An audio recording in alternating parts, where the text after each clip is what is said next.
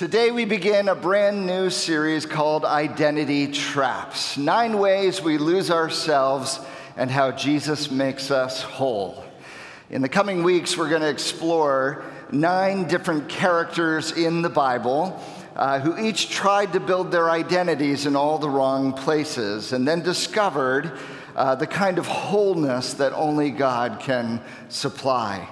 And it is my prayer that in looking at each of these lives, as we track with them, we'll discover the way that our own souls are shaped, the way our own lives are built, the identity traps that we tend to fall into, so that we can also learn what each of these individuals learned, and that is the deep identity that Christ offers that changes everything.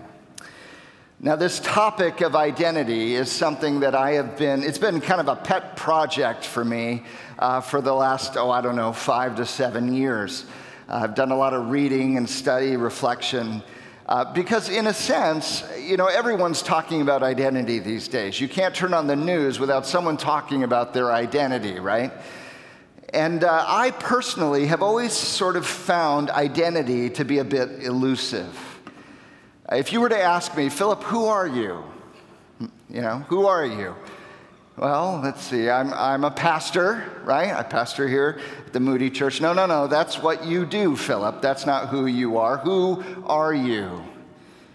Well, I'm an American. I was born in Wisconsin. I grew up in Ohio. Now I live in Chicago. I'm a Chicagoan. No. That's where you live. Who are you? Well, I'm a father. I'm a husband, I'm a brother, I'm a son, I'm a friend. No, those are roles you fill. Who are you? I'm hardworking, and I'm creative, and I'm personable. No, those are characteristics. Who are you? How would you answer this question? Who are you? Today I want to share with you a biblical, theological framework for understanding identity. It's something that I have found profoundly helpful in mapping my own heart, and I pray that it will be helpful to each one of you in mapping your own hearts as well. In many ways, this will be more of a seminar than a sermon, an extended introduction. I need to give you the framework that we're going to work through over the coming weeks. So I'm going to give you the framework today, and then we're going to work through each of these characters in subsequent weeks. Make sense? Let's bow our heads before we dive in. Heavenly Father, there's probably no more foundational question to life than who are we? Who am I? And it's not a question we're very good at answering on our own. And so we need your help. We need your voice. We need your truth. Guide us, we pray. In Jesus' name, amen. Amen. Now, identity at its core is a sense of self, right? A sense of self. It allows us to distinguish ourselves from those around us. It gives us the kind of clarity to be able to discern our place in the world. And it turns out that our sense of self is most meaningful when it meets 3 deep-seated underlying needs. A sense of self needs to provide a sense of significance, a sense of security, and a sense of satisfaction. Significance, security, and satisfaction. Let's walk through those. We all need a sense of significance, don't we? We need a sense of significance. We need to know that we matter, that we're worthwhile, that we're valuable, that who we are is of consequence in the wide world. We also need a sense of security, to know that we're safe, that we're okay, that we belong, that we're sure-footed in life, that who we are is at home in the wide world. We also need a deep sense of satisfaction. We need to know fulfillment. We need to experience a sense of well-being and happiness in life, that who we are is delightful in the wide world. And so our identity, our sense of self, is most meaningful when, to the degree that it meets these three deep-seated underlying needs for security, significance, and satisfaction. Now, here's where theology comes in. Because the Bible tells us that we were created by God. We were created in his image and likeness. We were created by him and for him. In other words, we were created to know God as our Father and to know ourselves as his children, his sons and his daughters. In other words, we were made to find our identity as children of God, as a child.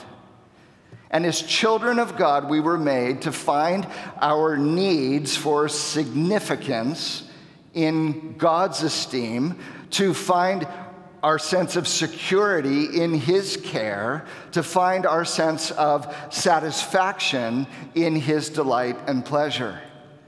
In other words, our deepest identity was made to be a child of God, where we look for these deep soul needs in him and him alone. And of course, God is not the only source of significant security and satisfaction. After all, he did give Adam and Eve to one another, right? It is not good for man to be alone. He gave them the Garden of Eden, a place to live, to work, to grow. He gave them fruit to eat. But these were all good gifts from his hand, weren't they? And they were in them is the echo and trace of the significant security and satisfaction that ultimately is found in God himself. His gifts contain a little piece of the giver. And so there is satisfaction and security and significance to be found in things other than God, but they never will be enough. The ultimate source of our significant security and satisfaction was made to be found in God. And so by design, we were made for an identity as children of God to find security, significance, and satisfaction in him alone. That's what we were made for, to be a beloved child of our good Father. Now, after all these many years, after Adam and Eve sinned, after we got kicked out of the garden, after humanity rebelled against God, we wake up in the universe and we find ourselves estranged from the very God we were designed to build our identity around. We are collectively and individually sinners. We're sinners by nature and by choice. And our sins separate us from God. And so instead of living as a child, we live as orphans. That becomes our operating system. We wake up in the universe estranged from the God we were made to call Father. We wake up as orphans. But our deep needs for significance and security and satisfaction are still there, aren't they? And even though we don't have a father to attach it to, those needs are still there. They're real. And so they attach themselves to anything that shows promise. Anything. Our orphan hearts move out into the world trying to find an identity, build an identity elsewhere. And it turns out there are three primary strategies we use to try to meet these deep felt identity needs apart from God. We look to people, power, and possessions. People, power, and possessions. So, for example, we might try to find significance through people. So I'll be whoever I need to be popular. I will do what I need to do. I will be who I need to be in order to get approval and applause and to make sure people smile at my life. Because when people smile, whoever it is, my parents, my coaches, my teachers, my bosses, my social media following, the in crowd, whoever that might be, When they smile, I know that I'm worthwhile. And I try to find significance through people. You see that? There's just one way I can do it. Maybe I try to find my significance, my sense of significance through power. Through power. So I'll be whoever I need to be in order to be in control, to be large and in charge, to call the shots, to make my mark. Because in being on top, I know that I've arrived. I know that I count. I matter, you see. It's significance through power. Or maybe I try to find my significance through possessions. I'll be whoever I need to be in order to get it all, to have it all, the accoutrements of success, the vehicles, the homes, the fashion, the bank accounts, because in having all the stuff, I know that I finally made it. I matter. I'm worthwhile in life. Trying to find significance through stuff, my possessions. And so don't you see, we can do the same things, not just for significance, but also for security and satisfaction. We could try to find those needs, get those needs met in people, power, and possessions as well. So for example, I might try to find security through people.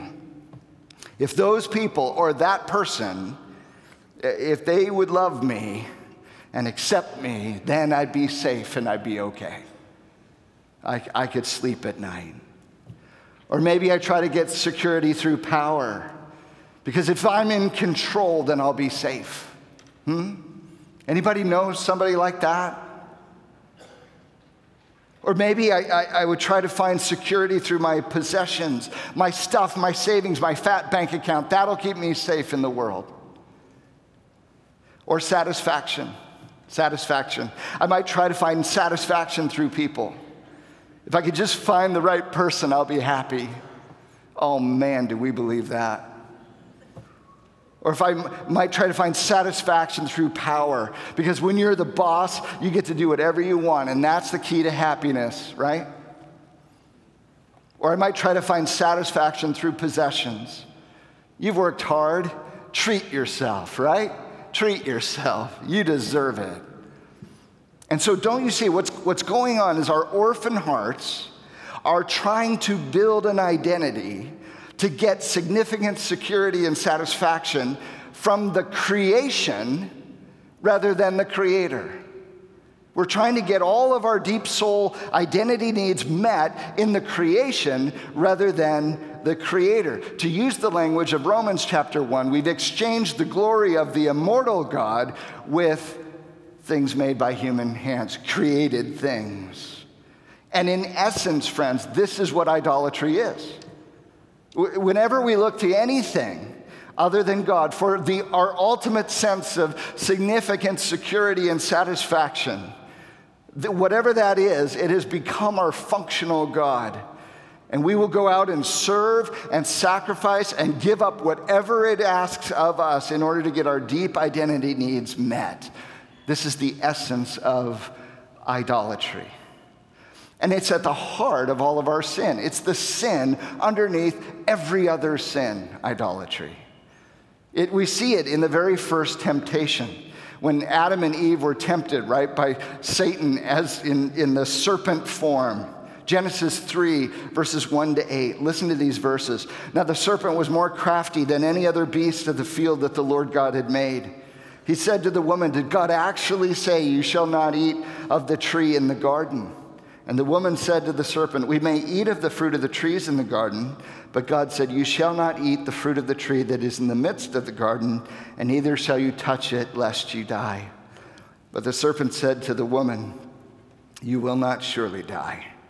For God knows that when you eat it, your eyes will be opened, and you will be like God, knowing good and evil.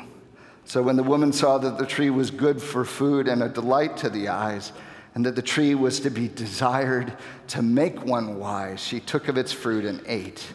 And she gave some also to her husband who was with her, and he ate. And then their eyes were opened, and they knew that they were naked. They sewed fig leaves together and made themselves loincloths. And they heard the sound of the Lord God walking in the garden in the cool of the day. And the man and his wife hid themselves from the presence of the Lord God among the trees of the garden. So at the heart, friends, of this first and fatal temptation is this question: where will Adam and Eve look for significance, security, and satisfaction? Do you see that? Just look at the temptations. You will be like God. Significance. It'll be a promotion, guys. Desirous to make one wise. What is wisdom? Wisdom is skill in living. It's knowing how to live in the world as it really is so you can be safe, so it works well for you. Security.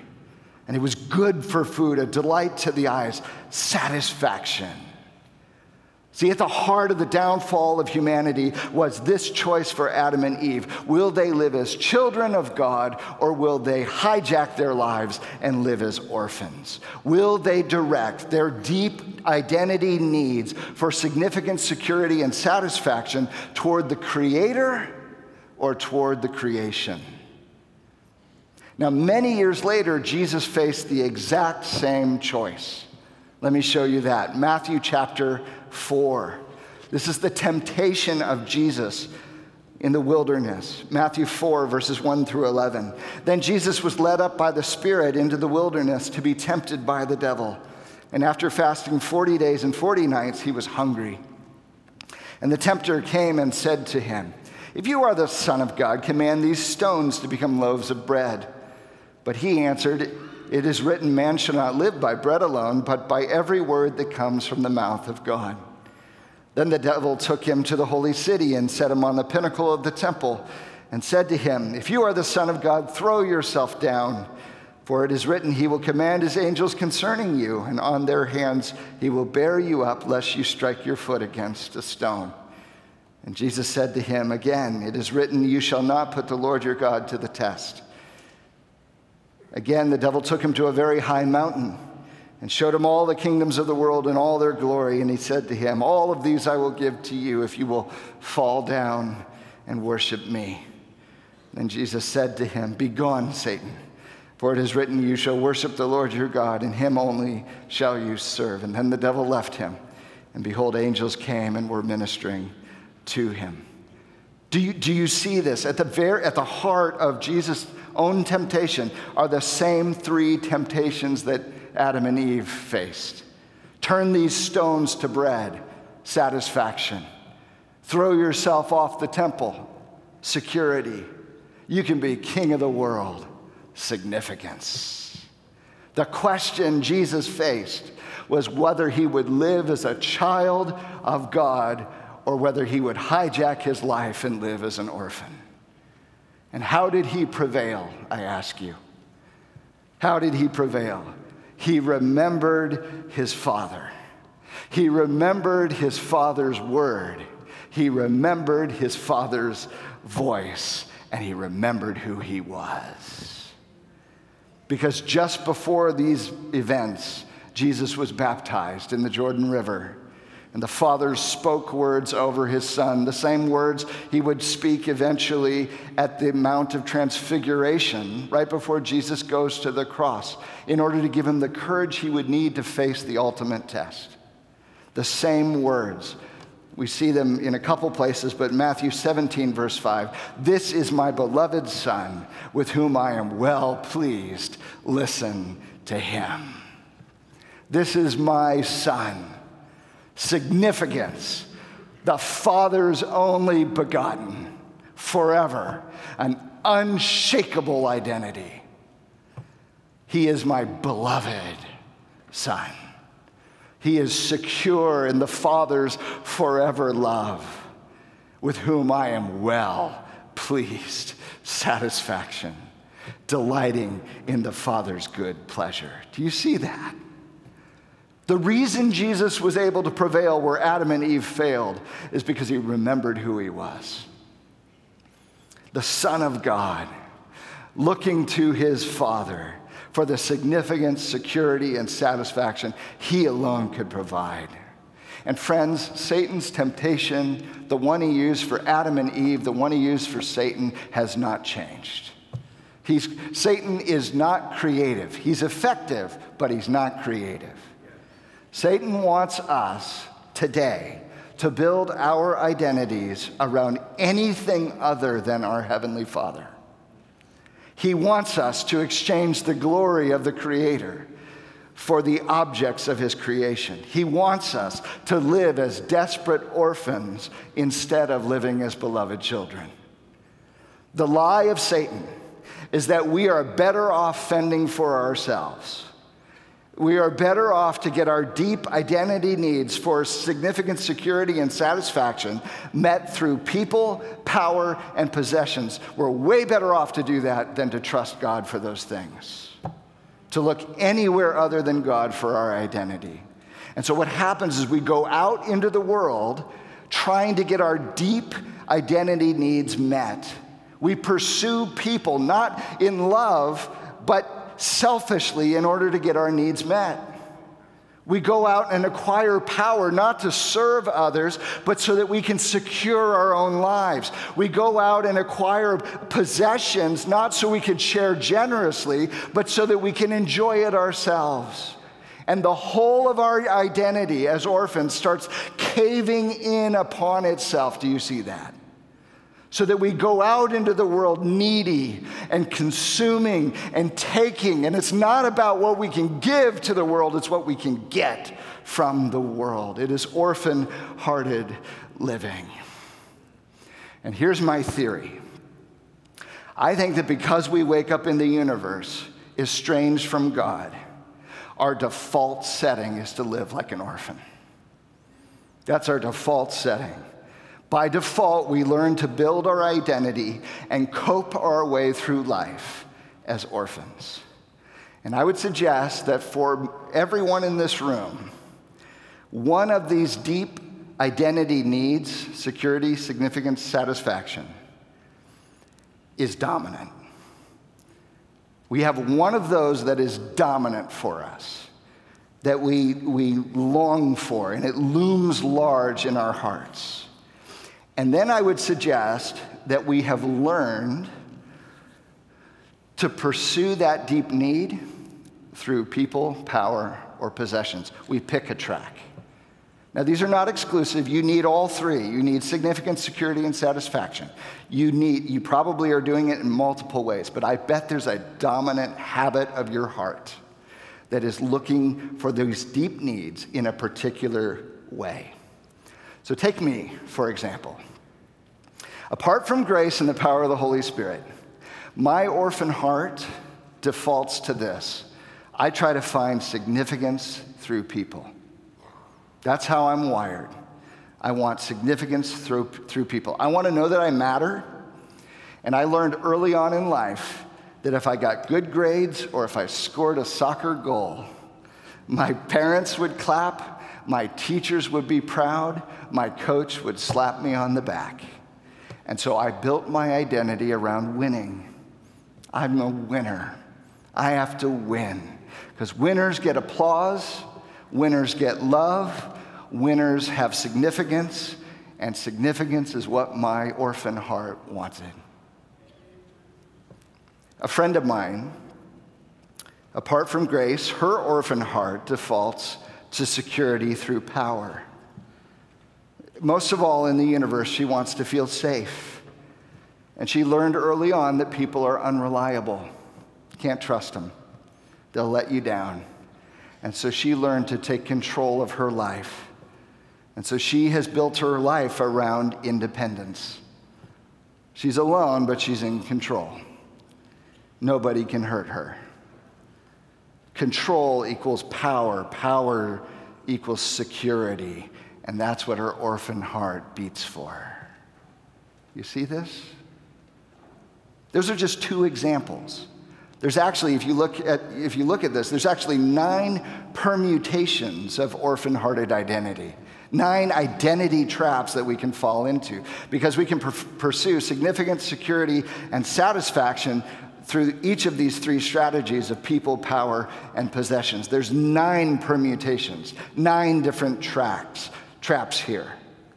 And this is really important because three different people might each be building their identity around possessions, but be doing it for very different deep needs. So in other words, you can go out and buy a new car, and one person is buying it for significance, as a status symbol. Another person is buying it for security, so they feel safe on the road. Another person is buying it for satisfaction. I've worked hard, I deserve this. The same outward action, but it is manifesting differently in the interior of their identity, of their heart. And so friends, these are our default settings, apart from grace, apart from God. Orphan-hearted living, looking to people, power, and possessions to meet our deep identity needs for significance, security, and satisfaction. But then comes the gospel. Then comes the power of God and the power of the Holy Spirit. In God's mercy and grace, he sent us Jesus. And think about it. Jesus went to the cross and he took all of our broken identity upon himself, didn't he? All of our sin, all of our shame, all of our broken, orphan-hearted living. And he died on the cross in our place for our sake, and in exchange gives us his identity, a righteousness. He clothes us with himself in order that we might be accepted and loved and approved in him. He fills us with his Holy Spirit. Listen to what Paul writes in Romans chapter 8, verses 14 to 17. For all who are led by the Spirit of God are sons of God. For you did not receive the spirit of slavery to fall back into fear, but you have received the spirit of adoption as sons, by whom we cry, Abba, Father. The Spirit himself is bearing witness with our spirit that we are children of God. And if we are children, then we're heirs, heirs of God and fellow heirs with Christ, provided that we suffer with him in order that we might be glorified with him. And so, friends, by grace, through faith in Christ, not only are our sins forgiven, and not only are we justified freely by his grace, but we have been adopted as sons and daughters of God in Jesus. Talk about significance. You're a child of the King. Yes. Talk about security. You are safe in his love now and forever. Talk about satisfaction. We wake up every day in the smile of our Father, whose delight rests well pleased upon us for Jesus' sake. Remember what the prodigal son was given by the father when he came home? He got a robe, significance, clothed in the garb of his father. He got a ring, security. That was their credit card. He could go buy anything he wanted. Fatted calf, satisfaction, the party, the food, the rejoicing. Friends, do you realize what this means? It means by the mercy of the Father, in the grace of Jesus Christ, and the power of his Spirit, we no longer have to live as orphans. We can live as children of God.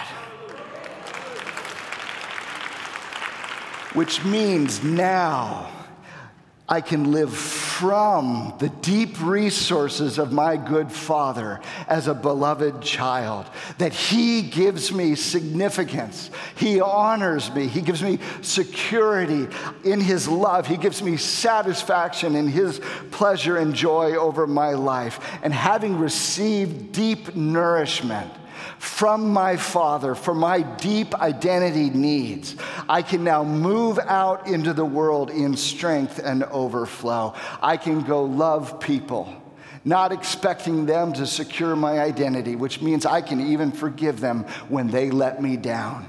I can move out and use power now, not to secure myself, but to serve others in love. I can move out into the world and have possessions that don't possess me, and I can hold them open-handedly and give them with generosity to others because of this childlike identity in Christ. It is an ever-expansive, brimming, self-giving, full of love and generosity way of living.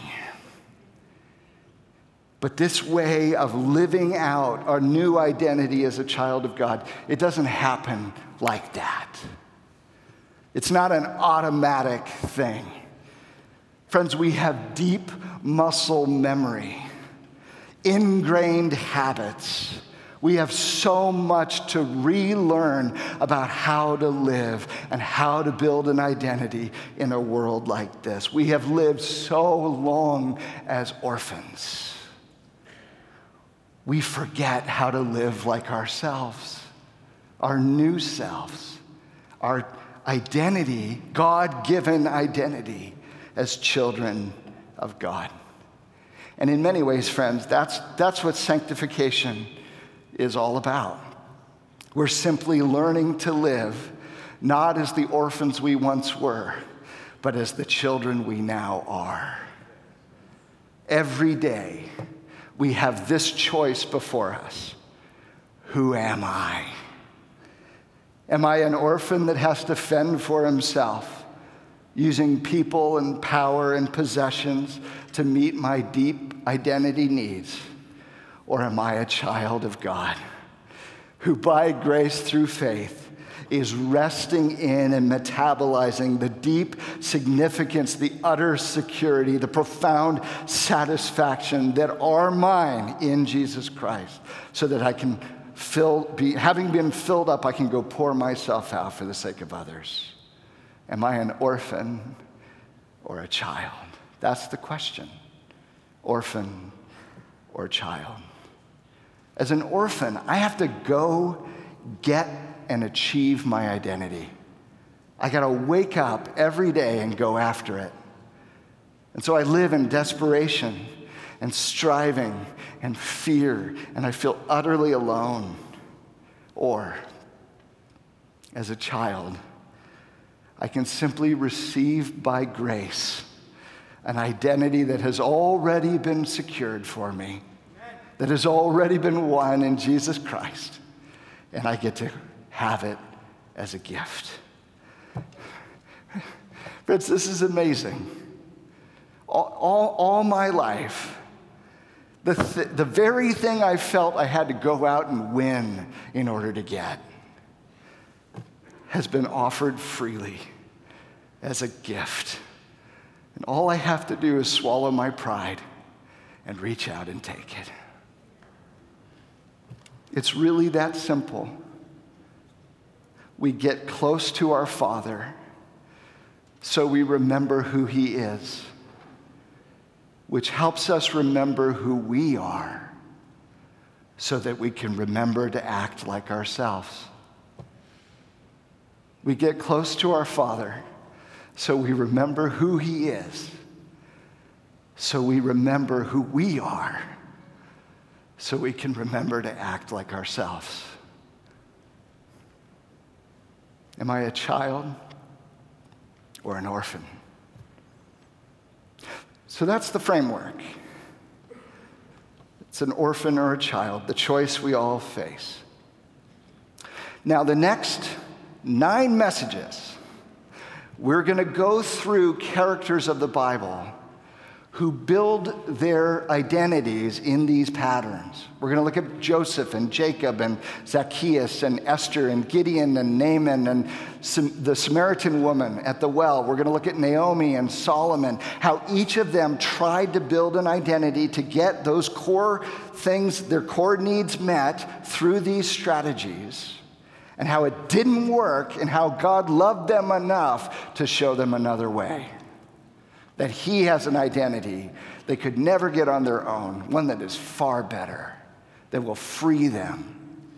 And so here's my prayer. As we look at each of these individuals, I think you're going to find these are people a lot like you.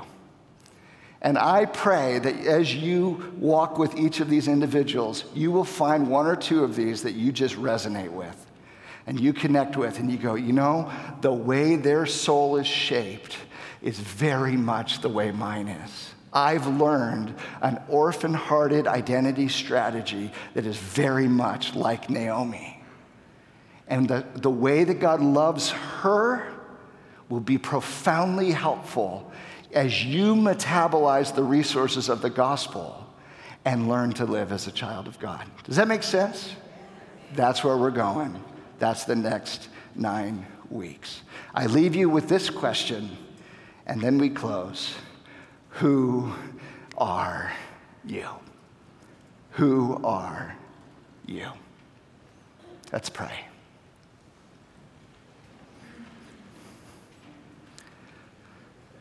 Father, teach us to put down our old ways of living, to walk as children of light, for that is who we are. You have made us, by your grace, sons and daughters forever. Help us to learn to live out of our new selves that is ours by grace through faith in Christ alone. Help us to rest in you. Help us to live as children of God. For without becoming like little children, we will not see the kingdom of heaven. We pray this in Jesus' beautiful name. Amen.